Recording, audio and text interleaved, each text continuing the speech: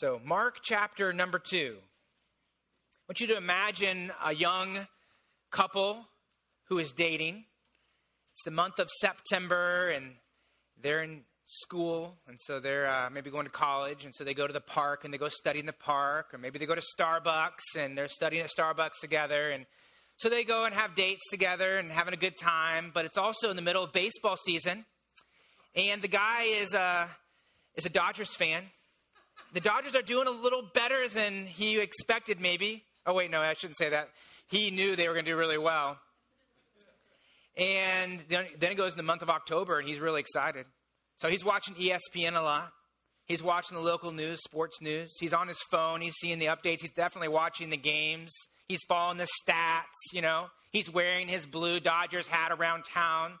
He goes out of Costco, sees the Dodgers picture frame right there. Do you see that? And he taps it for good luck, And maybe annoys her a little bit. He's a little consumed. So they're at the park, and he's checking his phone to see, stats. Or they're at a restaurant, and he's watching the TV to see, what they're saying about the Dodgers, Of course, the Dodgers have a disappointing ending. So he has about a week of depression. But then comes out of it, and it's football season. And so he decides, though, for the month of November, that he's going to remove sports from his life. Yeah, he thought, I'm not going to do any sports. I'm not going to be on ESPN. I'm not going to watch the sports up there. I'm not going to, and Sunday afternoons, I'm going to not do that. And he's doing this for his girlfriend. He thought, maybe this will help her. And there's a couple motivations he could have. One motivation could be fear. She might be thinking, I don't know if I like being this guy. He's kind of consumed by sports, And so he might think, I better show her that I'm actually serious about her and I love her more than sports. So he's like, I'm going to take the month of November off, okay? It could be that maybe he's motivated by the fear of peer pressure. Maybe he has some of her girlfriends are like, I don't know if you like, this guy's a good guy, He seems like he's pretty consumed with sports. And so he's going to show these girls that he's good enough for this girl. So maybe he even, has a selfie on Instagram where he says, this is my last time to watch sports, So he wants everyone to know how dedicated he is to his girlfriend, right? So he's very motivated by that. Or it could be that he's actually motivated by love for her. Like he loves her, and he says, you know what? I'm going to dedicate this month just spending time with you. Now, which do you think is probably the better motivation? And today we're going to look at what Jesus says about fasting and praying. It's interesting that a lot of people have a lot of different reasons why they fast or withhold something, go without something for a period of time, and pray. Some religions fast because they want to get something from God, or they're afraid that God will be angry with them if they don't. Some people fast and pray because they want everyone to see how spiritual they are. They kind of promote themselves spiritually, and they actually think maybe God likes them more if they do it. But Jesus here is going to tell us and show us today that Christians should fast and pray out of love and out of joy because Jesus is enjoyable. So if a Christian decides to go without for a period of time, it should be to focus his or her thoughts on God and concentrate their affections on Christ through prayer and scripture reading. So we're going to look today at Christ's view of praying and fasting. We saw in Mark chapter 1 here that Jesus had all authority, right? Mark clearly demonstrates in chapter 1 and chapter 2 of Mark chapter 1 and chapter 2 that Jesus Christ had authority over demons and Satan. In fact, you look down in verse number 21, he casts out a demon. He shows, I have authority over that. If you look down in Mark chapter 1, verse 29 through 45, he shows he has power over sickness when he heals Peter's mother-in-law, and the leper when he heals the leper, and many other people he heals. And he demonstrates he has power over sin and sin's effects, right? Our world is cursed because of sin. There's suffering in this world because of sin. Not because of necessarily the person's sin, although that's sometimes the case. But just by virtue of the fact that there's sin in our world, there is suffering taking place. And Jesus came as God in human flesh, and he demonstrated that he has authority over everything, even suffering and sin, and ultimately the suffering that sin brings, which is death. In fact, we saw in Mark chapter 2 last week that he had the ability to forgive sin, or at least he declared that. And then he demonstrated he had that ability by, you look at verse number 5, he says to the paralytic man, a man who is completely laying there, paralyzed, not able to move. He says, son, your sins are forgiven. And you see the teachers of the law, the religious leaders are there in verse number 6 and 7, and they're thinking to themselves, how can someone talk like this? Verse 7, why does this fellow talk like this? He's blaspheming. Who can forgive sins but God alone? Oh, you're exactly right. Only God can forgive sins, and that's Jesus' point here. In fact, you go down to verse number 16. They have another question for him, and they say this one out loud to his disciples. Why does he eat with tax collectors and sinners? So the religious leaders are opposing Jesus in these two events, these two times of questioning. And then there's 3 more times of questioning where they oppose Jesus. In fact, we'll look at one of those today, and the next 2, we'll look at those next week. So there's, in this chapter here, chapter 2, and then the first part of chapter 5, there's 5 encounters that began an escalation of tension between Jesus and the Jewish leaders. In fact, look down in verse number 6 of Mark 3. Mark 3:6, the conclusion of this tension between Jesus and the religious leaders is verse 6. Then the Pharisees went out and began to plot with the Herodians how they might kill Jesus. And the main conflict here that Jesus had with these leaders dealt with his authority. And the big slap in the face that they had happened in verse number 10 of chapter 2. Look down at verse number 10 of chapter 2. Jesus declared that he can forgive sin because, right, he's God. In verse 10, but that you, religious leaders and everyone else, may know that the Son of Man, me, has the authority on earth as God, right? The authority on earth to forgive sins. He said to the man who was paralyzed, I say to you, rise, pick up your bed, and go home. So there's no question that Jesus was declaring himself to be the Lord who has authority over all. In fact, that was his call to people. Follow me. I'm the king. I'm the Messiah, right? So he goes to Levi. Look down in verse 14. He goes to Levi and he says, follow me. What was he saying? He was saying, I'm the Lord. Follow me. Leave behind your ways. And remember, he was a tax collector, so he was a known greedy man who was materialistic. He says, leave that theft and greed behind and go do what I say to do and live how I say to live. Follow the will of me as the Lord. And the great problem that all these people faced, these tax collectors, these sinners, these Pharisees, anyone that Jesus encountered, was really the great problem that we all face. And that is that we have another king who sits on the throne of our hearts. We have a powerful king who sits on the throne of our hearts called self. It's called me, right? For me, his name is Ben. Every person who encountered Jesus, in fact, every person in our world today faces the same problem. Self is his or her lord of the inner will and the mind. In fact, it's funny, you look at a toddler, right, a 3 or 4-year-old, that's probably my favorite age to go teach a class. If I was going to be doing something right now teaching, I would love to teach that class, because those children are 100% whatever they feel, right? If they're afraid, you can tell they're afraid. If they're happy, they're super happy, right? If they are selfish, everyone in Target knows, right? Even if they're the pastor's kid. And then the whole church knows. No, just kidding. But when self rules your heart, then you respond in a way that is sinful. Self rules our hearts. Self is also propped up by many different thrones. In fact, I did this little crude drawing for you. I don't know if it's too childish or not, but two hearts up here. On the left is the heart of every person that enters into this world. Sometimes self is propped up on thrones, like the throne of addiction. So addictions promise that self, you can have control, right, of the problems in your life. Just take this substance, drink this. But it's a lie, right? Because you're actually then under the power of that addiction. Or sometimes self is propped up on the throne of materialism. The pleasures of this world promise that you can have peace and contentment if you can just have this thing, right? I mean, you live in Simi Valley. You can't have a house. It's too expensive. If you had it, you'd be happy. Listen, I owned a house once. It did make me happy, right? For a short time, maybe. And then I was thinking, man, sure would be nice to have a bigger house. Wish I had a pool in my house, right?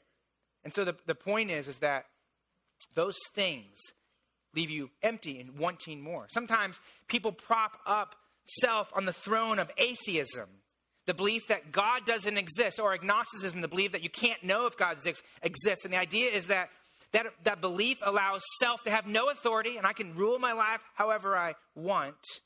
Sometimes self is propped up on the throne of religion. And religion promises you that your guilt can be removed when you follow these external traditions and rituals. Religion promises that self will feel better if you just follow these practices. God will like you more. People will like you more. Think better of you. Religion promises that self can gain more status and maybe make you feel not as bad as you think you might be. Or maybe at least you'll look better than other people. And actually, that's what we find in our passage today. We find religious leaders who were the lords of their own hearts and lives. And their religion propped their hearts and their self-rule up. Their religious throne was a hodgepodge of Old Testament Judaism, rabbinic tradition, and religious rules and cultural norms. And all of these elements formed their idea of how they could be pleasing to God and how maybe they could get other people to think they were important people.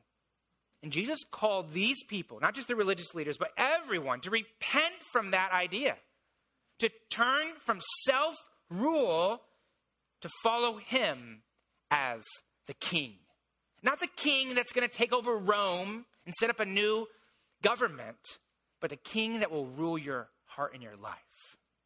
Jesus wanted to rule their hearts. He wanted to rule their marriages. He wanted to rule their parenting. He wanted to rule how their work ethic, the decisions they made, their friendships. He wanted to rule their lives. And Jesus clearly established that he has the right and the authority to rule everything. And that includes a person's own heart. So starting in verse 18, going down to chapter 3, verse 6, Jesus contrasts self-centered religious rule, the rule of the Pharisees, with the life of one who allows Jesus to rule as his Lord and King. So let's read Mark chapter 2, verse 18. Would you stand with me? We'll read this.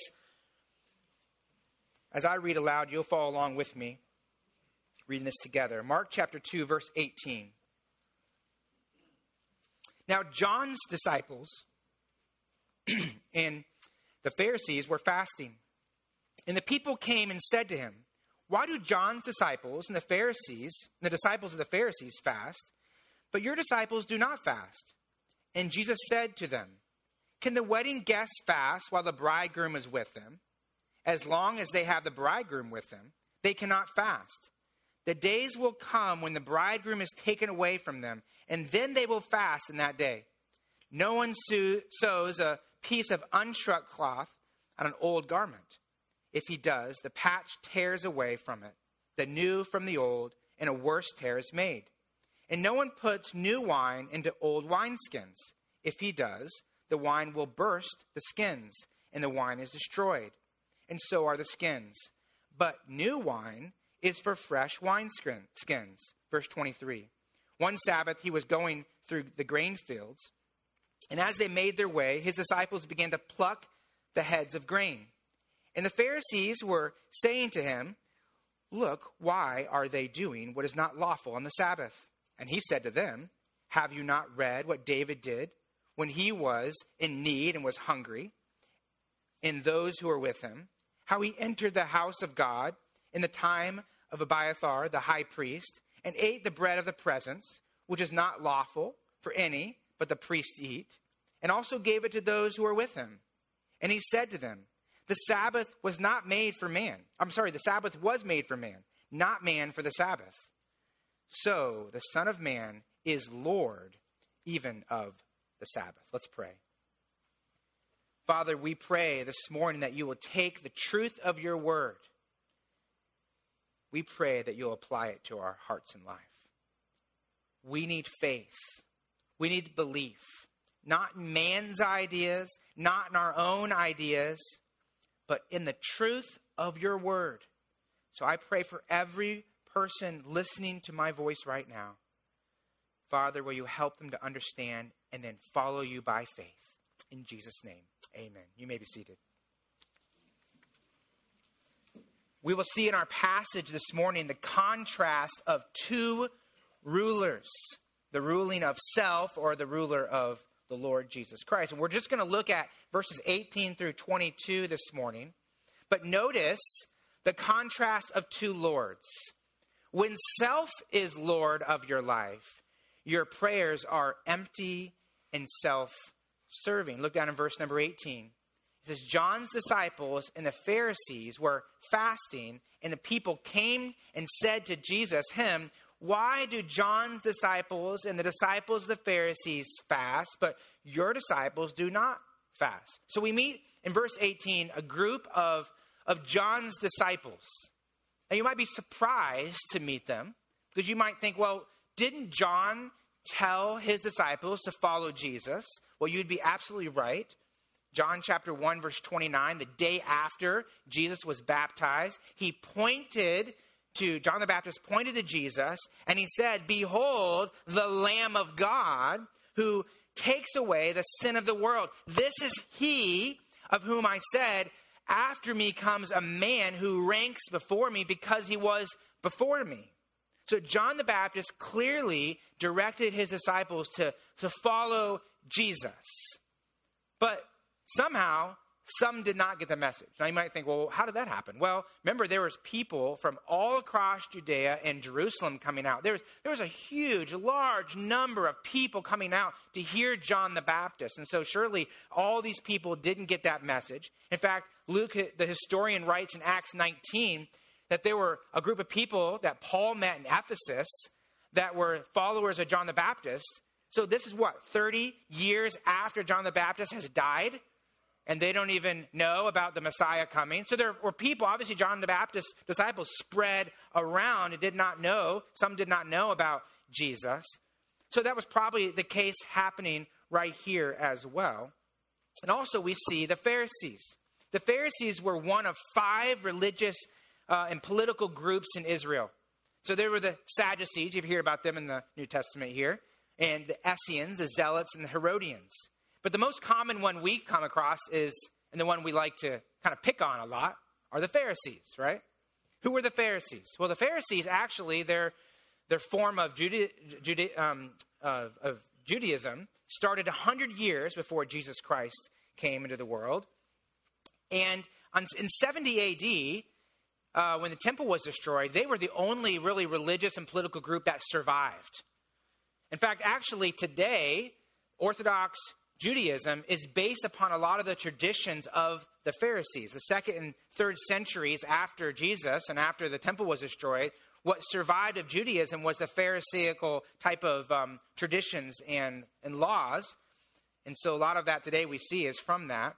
The word Pharisee means separated or holy one, which sounds like a good thing, right? I mean, they wanted to be separated, want to be holy. But their idea of being holy was by keeping a list of rules. Their kind of idea was that if they added rules to the rules of God's word, then they'd be more holy and maybe even safe from breaking God's laws. So the idea is you kind of have a bunch of rules that prevent you from breaking God's rules, and so you can definitely be prevented from not being holy, right? You can be more of a holy person. A lot of their rules came from something known as the Talmud. And they actually, this was based upon a lot of oral traditions that took place or that was passed on to the Jewish people before Christ came to the world. So about 3 centuries there before Christ came to the earth there. And when they were in the exiles, and someone wrote those rules down, and there's hundreds and thousands of rules that are in that Talmud there. And they actually put that Talmud as the same authority as God's word. So they had their idea of their rules, and God's rules were kind of the same equal authority as well. And they thought that if they kept these rules and they enforced these rules on other people, then Israel would be more holy and they would be more holy, which is just really a form of legalism. The idea is that if I do certain things, that God is happier with me and likes me more, which is actually anti-gospel. One of the regulations dealt with fasting and praying. It's interesting, in the Old Testament, there's only one time when Israel was required to fast, and that was the Day of Atonement. Any other fasts that took place were voluntary. And so the Pharisees took this idea of fasting, and they decided that they were going to put a lot of restrictions on it. They were going to add a lot of externalism to it, and they were going to have it be a lot more than just once a year. And sometimes people fast in our society, don't they? And different religions do that. In fact, some people do it for scientific and maybe health reasons. I read a scientific journal that said if you fast, then it actually can help your cognitive abilities. It actually can help your metabolism. So some people do it for that reason. Is that why we fast? To lose weight? Well, you can do that if you want, but it's not going to mean anything to God, okay? That's not biblical necessarily fasting. You can do it. It's not wrong. But the idea of biblical fasting is that you withhold something for a period of time in order to focus your thoughts on God and your affections upon him through prayer and scripture reading. But the Pharisees, they took this idea of fasting, they made it into a legalistic form of religious externalism, and they required a lot more fast. One of the things they did was they required each other, and they tried to impose this upon Israel as well, to fast twice a week on Mondays and Thursdays. In fact, if you want to, go in your Bibles to Luke chapter 18. So that's your marker now. It's the next book over, Luke chapter 18. I'll also put it up on the screen up here. But Jesus tells a story. It's a made-up story. But it's probably based upon what people saw on a regular basis. It's a story of a Pharisee who fasted and prayed. In Luke chapter 18, Jesus tells this story for a point. But in verse 10, the Bible says, Jesus says, 2 men went up to the temple to pray. One a Pharisee, the other a tax collector. So you have 2 people, a guy who is religious and a man who's clearly a public known sinner. In verse 11, the Pharisee, standing by himself, he was separated from everyone else, prayed thus, God, I thank you that I am not like other men. Sounds like I have practice at this, don't I? Like extortioners, the unjust, idolaters, or even like this tax collector. I fast twice a week. I give tithes of all that I get. Now, likely these Pharisees weren't actually, pointing out people like that. Maybe they were. But the idea of what was happening would not have been foreign to the people of the Jewish people of that time, right? They would have seen these Pharisees, and these Pharisees externally wanted to show their devotion to God. And their fasting showed their fake piety and their superficial devotion.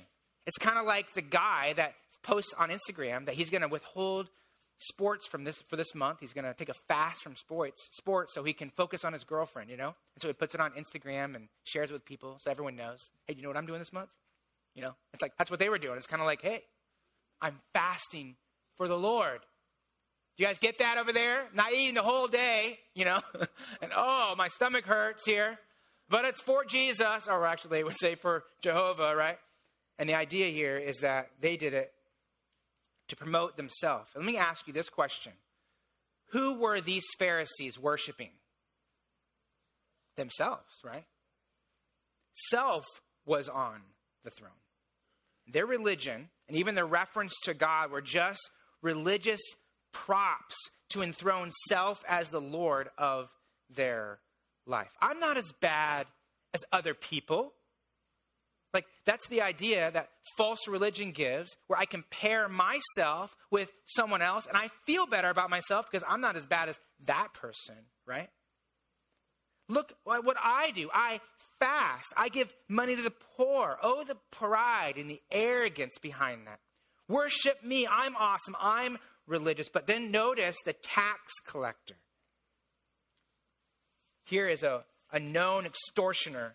In verse 13, the tax collector standing afar off, not from people, but in humility, would not even lift his eyes to heaven, but he beat his breast, saying, God, be merciful to me, a sinner.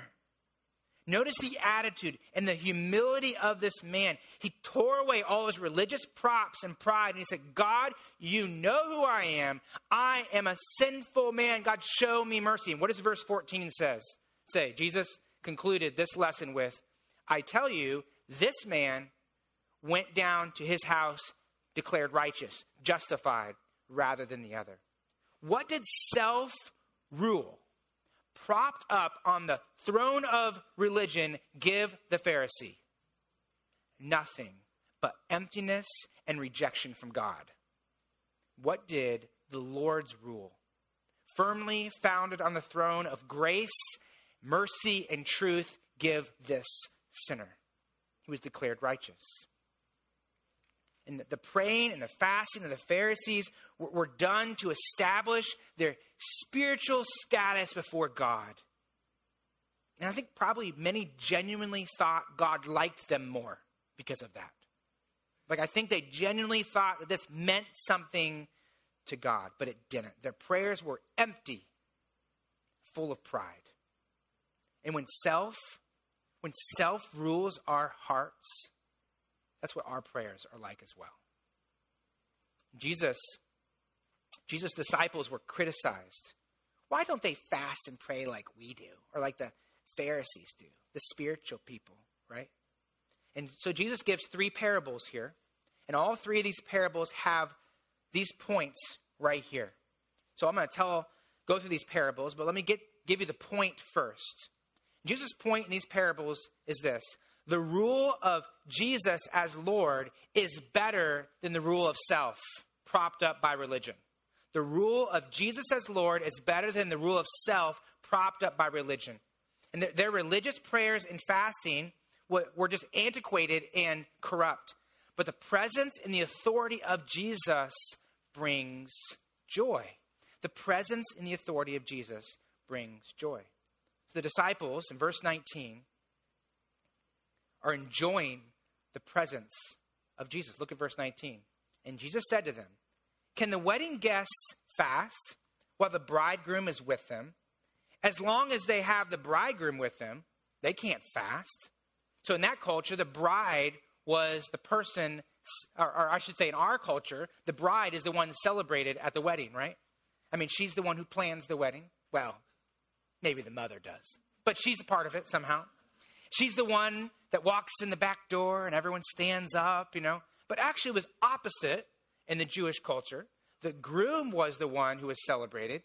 The groom was the one who initiated, planned, and hosted the wedding. In fact, the wedding couldn't take place until the groom showed up. In fact, actually what he would be doing is he would be preparing his home and getting his affairs in order. And then he would come and announce the wedding. That's why Jesus said, I go to prepare a place for you. Right? He's our groom and we are the bride, the church here. So everyone celebrated the arrival of the groom, especially the new bride. And their wedding feast took place for 7 days. In fact, the Pharisees had some rules that basically negated some of their rules during the feast. So if you had to fast during the feast or during the wedding, you didn't have to because, they had rules that countered the other rules. Which is interesting that they can make their own rules up, right? But don't you love weddings? Aren't they a lot of fun? If you're a woman in here, you're like, oh yeah. If you're a guy in here, you're like, yeah, it's okay, right? I was talking to Tommy, who's one of our EBC students, and he went to a wedding a couple weeks ago, going to another wedding, If you're one of those guys that stand up in weddings, it's expensive. right? But why do you do it, right? You're celebrating the bride and the groom, right? And if you're a father of daughters in here, it's expensive, right? And all father or daughter said, oh my, right? It is expensive. But why do you do it, right? You're having a great celebration for their wedding. And when you go to a wedding, nobody goes in there and talks about how bad their marriage is, right? You don't go up and get a picture of the bride and groom and say, man, our marriage has been terrible. I hope you have a good one, right? Nobody does that. Like nobody says, hey, you know what? 50% of all marriages end in divorce. Hope it's a good one for you. That's not very nice. No, we're all having a celebration. We're enjoying the wedding, right? And Jesus is saying, listen, the disciples, and then us as the church, we are the bride of Christ. He is the groom. When the groom was with the disciples, you rejoice, you celebrate, you have a party. It wasn't a time for the disciples to fast because they are with the groom.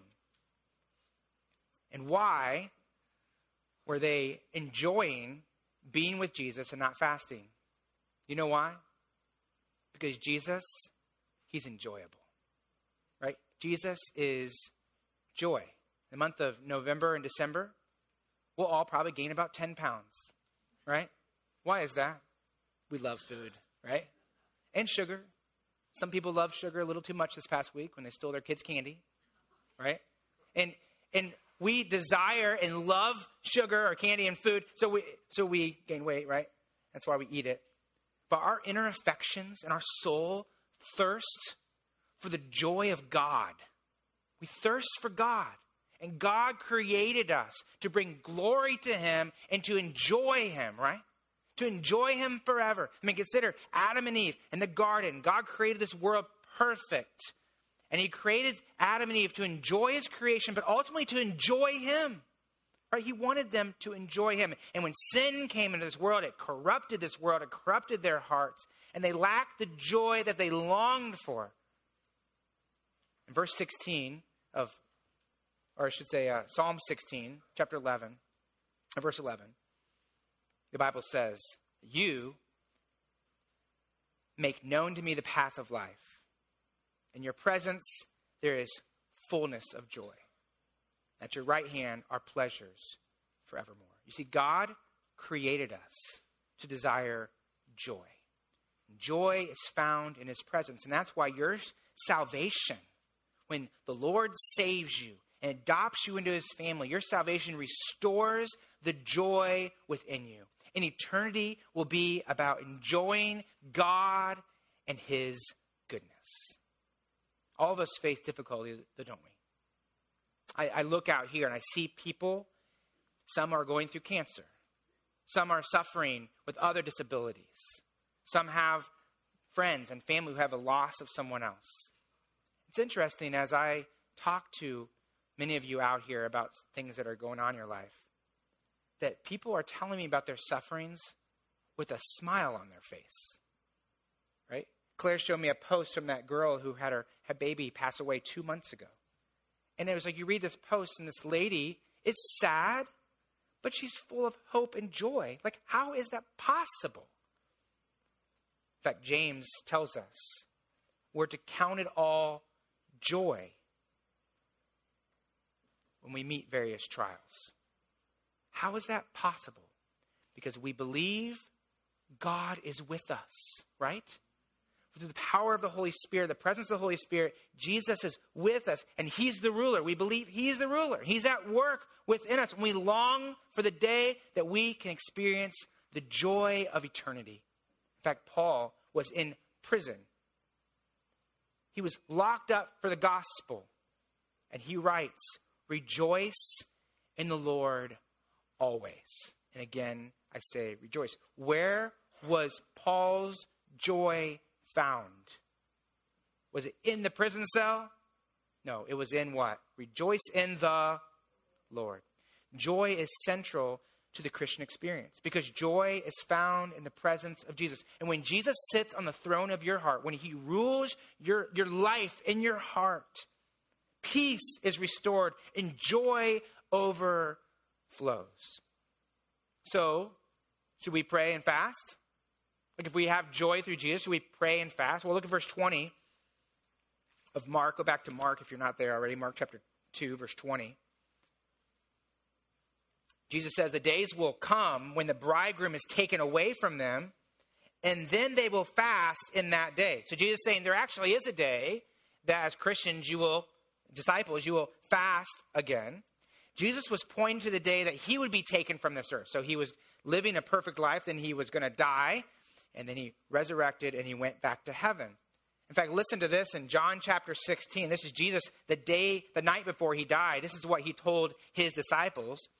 But because I have said these things that I'm going away, so I'm going to leave you, sorrow has filled your hearts. Verse 7, nevertheless, I tell you the truth. It is to your advantage that I go away. For if I do not go away, the Helper, the Holy Spirit, will not come to you. But if I go, I will send him to you. So who is the Helper? It's the Holy Spirit. And do you realize the presence of the Holy Spirit allows each believer to experience the abiding presence of Jesus? So we can have joy still, even though Jesus is physically in heaven. We can have joy because we have the Holy Spirit, and so we have the abiding presence of Jesus. So it is our heart's desire, Ephesians 5:18, not to be controlled by wine and a substance or by another idol, but we want to be controlled by what? The Holy Spirit. Who? The Holy Spirit, right? So we want the Holy Spirit to rule our hearts and allow Jesus to rule our hearts with the power of the Holy Spirit. So that's why Jesus says in verse 20, a couple of verses later in John 16, truly, truly, I say to you, you will weep and you'll lament when I die, but the world will rejoice. You will be sorrowful, but then your sorrow will turn to joy. And that's exactly what happened. These men and then women went across the world, suffering, yes, but with great joy in their hearts because they knew that Jesus was present with them. So the question before us then is, should we in here be praying? Well, absolutely, we should be praying. Should we be fasting as well? Fasting and praying? The answer is yes. But our fasting, our praying is different than that of the Pharisees and other religions, right? In fact, I'll show this on the screen as well. Jesus taught in Matthew chapter 6, he says, when you fast, not if you fast, but when you do. So in other words, you are going to fast. You should have times where you're coming before the Lord, withholding things and focusing on him. Do not look gloomy like the hypocrites, the Pharisees, for they have disfigured their faces. Why? That their fasting may be seen by others. He says, truly, I say to you, they've received their reward. I mean, their fasting and praying was self-serving. But verse 17 says, but when you fast, so if Christ is sitting on the throne of your heart, what should it look like when you fast and pray? Anoint your head with oil, wash your face. In other words, not to be seen by people, that your fasting may not be seen by others, but by your Father who's in secret. In other words, your praying, your fasting is about communing with God. Communing with God, with joy. And so there's times where you come before God and you cry. There's times where you come before him and you mourn. And you are suffering, right? But we're not doing it to get something from God. We're not doing it because we hope God will like us more. Like we don't go before God and pray and fast, hoping that if we suffer a little bit, that maybe God will approve us and answer our prayer. That's not why we're doing it. But we're going to have times when we cry and we mourn, but then our crying and our mourning turns into joy because we spend time with the Lord. We pray and we fast because we love God. We know he's in charge. We know he loves us. And we want to experience the joy of God in a fuller way. I read an article this past week I think explains it well. So if I can just read this. From David Mathis, he wrote this. He said, I want you to see fasting for the joy it can bring as a means of God's grace to strengthen and sharpen your inward affections. See it as a powerful tool for enriching our enjoyment of Jesus. Fasting is an exceptional measure designed to channel and express our desire for God and our holy discontentment with this fallen world. What makes fasting such a gift is its ability, with the help of the Holy Spirit, to focus our feelings and their expression toward God in prayer.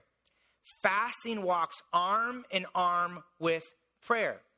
And he quotes John Piper. John Piper says, fasting is the hungry handmaiden of prayer that reveals and remedies. Fasting, like the gospel, isn't for the self-sufficient. It's for the poor in spirit. And fasting, says Piper, is the physical exclamation point at the end of a sentence that says, this, God, is how much I want you.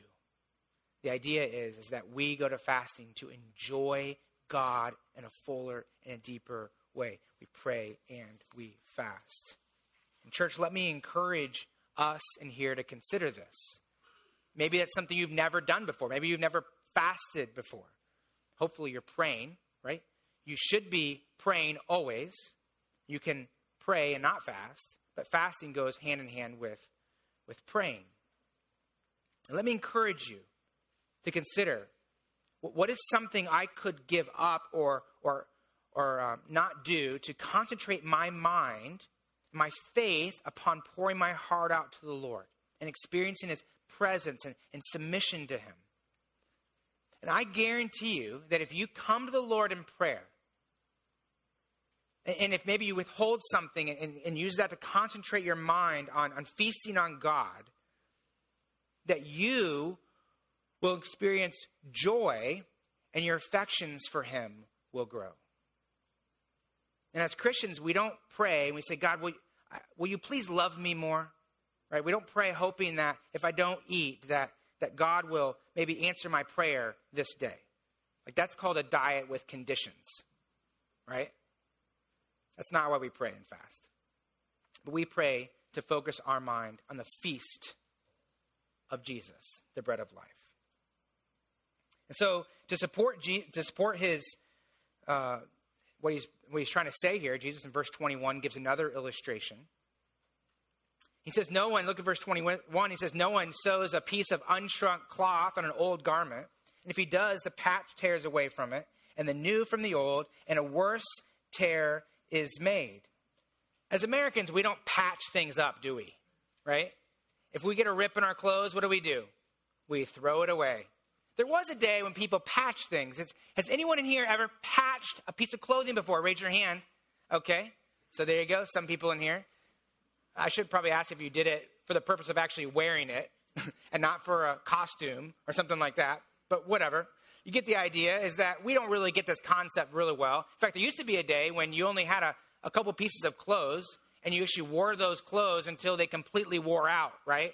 Well, our society, and actually now the world, is even come to this, where they just wear something and they don't like it anymore. If it rips, they just throw it away.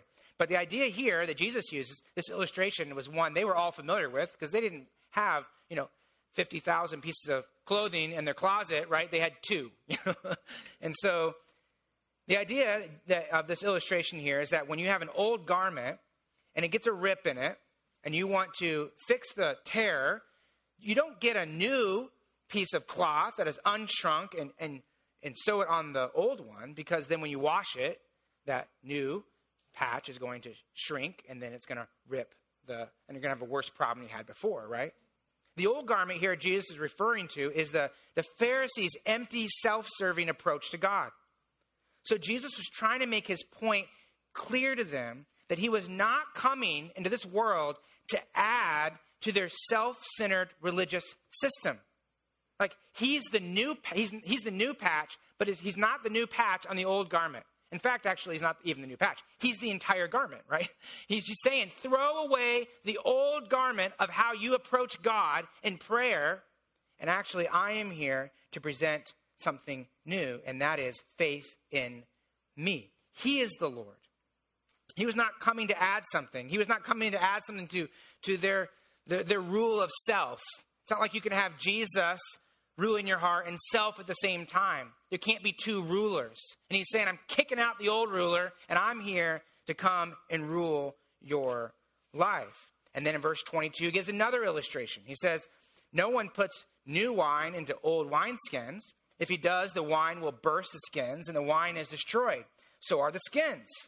But new wine is for fresh wineskins. So in ancient Israel, when wine was stored, it was stored into goat skin. So they would get a new goat skin, and they would sew it up, and they would take new wine and put it into that goat skin. And the idea there was that the new skin was able to contract, and it was elastic, so it could expand as the new wine fermented and the gas was released. But if you had an old wineskin that had hardened, you wouldn't put new wine in there, because when the gas was released, then it would break it, right? And Jesus is saying, I'm the new wine. And he, as God with the divine authority, says, I am incompatible with your old wineskins. You have to throw your old religion, your old approach to God away. And Jesus' point here is, I'm not an add-on. Like, I am the Lord himself. So your ideas, other men's ideas of how they approach God are worthless and empty. Come to me as the Lord. He's saying, repent from that way of thinking and follow me as the King. See, many people add Jesus on, right? In fact, list some different religions. Islam views Jesus as just a prophet, but he's not the God-man who died and rose again. So he's just a prophet like other prophets. He's kind of added on there. Gandhi was an influential leader of Hinduism, and he said that Jesus was a great ethical symbol. Well, he's not just an ethical symbol. How about this one? Many moral Americans, if you ask them, who is Jesus? They'll say, well, he was a great teacher. So they kind of add him on as another teacher in this world that teaches moral things. But let's think about this. If someone, as a teacher, declared themselves to be God, would they be a very good teacher? Like, they're either crazy or they're God. So you can't just be a moral teacher. And also many American Christians use Jesus as just a ticket to heaven. It's like, he's the way I'm getting to heaven, but I'm going to live my life however I want to. Well, that's not the gospel. In fact, Matthew chapter 7 is pretty clear that they're going to be surprised that they can't cash that ticket in. They won't be with God forever. Jesus is not just a prophet or just a good teacher or just an ethical symbol or a ticket to heaven. He is the Lord. He is God above all gods. And Jesus' call for you is to throw out your empty, self-serving religion and way of life. Jesus' call is to dethrone self and to enthrone him as your Lord. And friend, is Jesus the Lord of your heart? Can you honestly say, Jesus is in charge of my marriage, of my parenting, of my thought life, of my heart? And prayer actually is a great revealer of where your heart truly is. Because if you're in here today and you don't pray at all, then who is on your throne? It's not the Lord Jesus Christ. Like, when you have a problem, you call up all your friends or you put it on social media, but you don't ever call up Jesus, right? You don't ever see what he has to say in his word and come to find the comfort of truth. So if you're not going to Jesus in prayer, then who is on the throne of your heart? And maybe you're in here and you do pray. Like, well, I pray. But your prayers are just add-ons, right? I pray before I eat. We had a meeting last week, so we prayed at the beginning of our meeting, right? So Jesus is a part of my life. When I get up in the morning, I say a prayer, right? But Jesus just a slap onto the front of your day, right? Throughout the rest of your day, there's no faith. Jesus is just poured into the old wineskins of your selfish life. Or maybe you pray in pride. Lord, give me this, give me that. I'm going to give me brat, right? And friend, if you're in here today and Jesus is not the Lord of your life, will you submit to him today? How do we submit to him? In prayer. Lord, this is who I truly am. Mourn and cry over how far you've fallen short of God's glory and perfection. and trust in Jesus, who offers forgiveness and grace and mercy, and then live joyfully in faith for the one who rules your life. Jesus made you, friend, to be a person who has joy. And let me tell you, when Jesus rules your life, there's peace and there's joy because you know the God of the universe. Church, if Jesus is on the throne of your life, pray to him, right? Set aside focused times to put your affections upon him and upon his truth. And maybe for some of us, it's just as basic as when you have time of prayer in the morning, you take your phone and you put it in the other room, right? You abstain from seeing your phone for a half hour, right? And maybe for some of us, we say, maybe this week, I need to take a fast from media or food to help me concentrate my mind and my heart on the Lord. In fact, I would just say in our society, if you're a teenager in here or a young person in here, maybe you've never gone without having media just always flashing in front of your mind. It might be good for you to take a day or maybe longer and say, I am going to withhold from doing this so that I can focus more upon the Word of God and upon praying to God. Fasting and praying is a joyful endeavor because joy is found in the presence of and under the authority of Jesus Christ himself. When self is Lord of your life, prayer is empty and self-serving. When Jesus is Lord of your life, prayer is joyful. Whoever calls upon the name of what? The Lord shall be saved. If you're a person in here and you are not, Jesus is not the ruler of your heart, all you have to do is call on him. Jesus, I'm a sinner. Save me. You're in charge. Let's pray.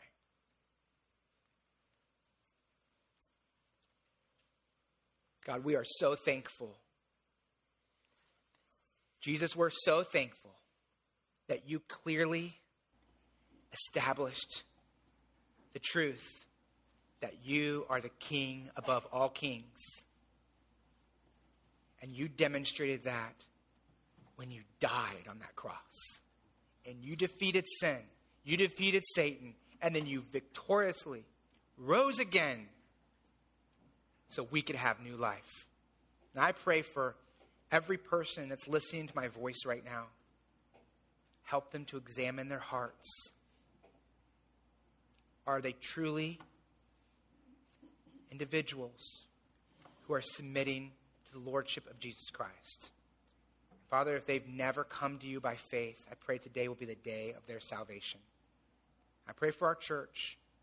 May we be a church of faith who truly comes to you and is not lured away by the enticement of this world, by the love for things and pleasure, just viewing our temporal world and nothing else. May we look and long for eternity in the everlasting joy of Jesus Christ.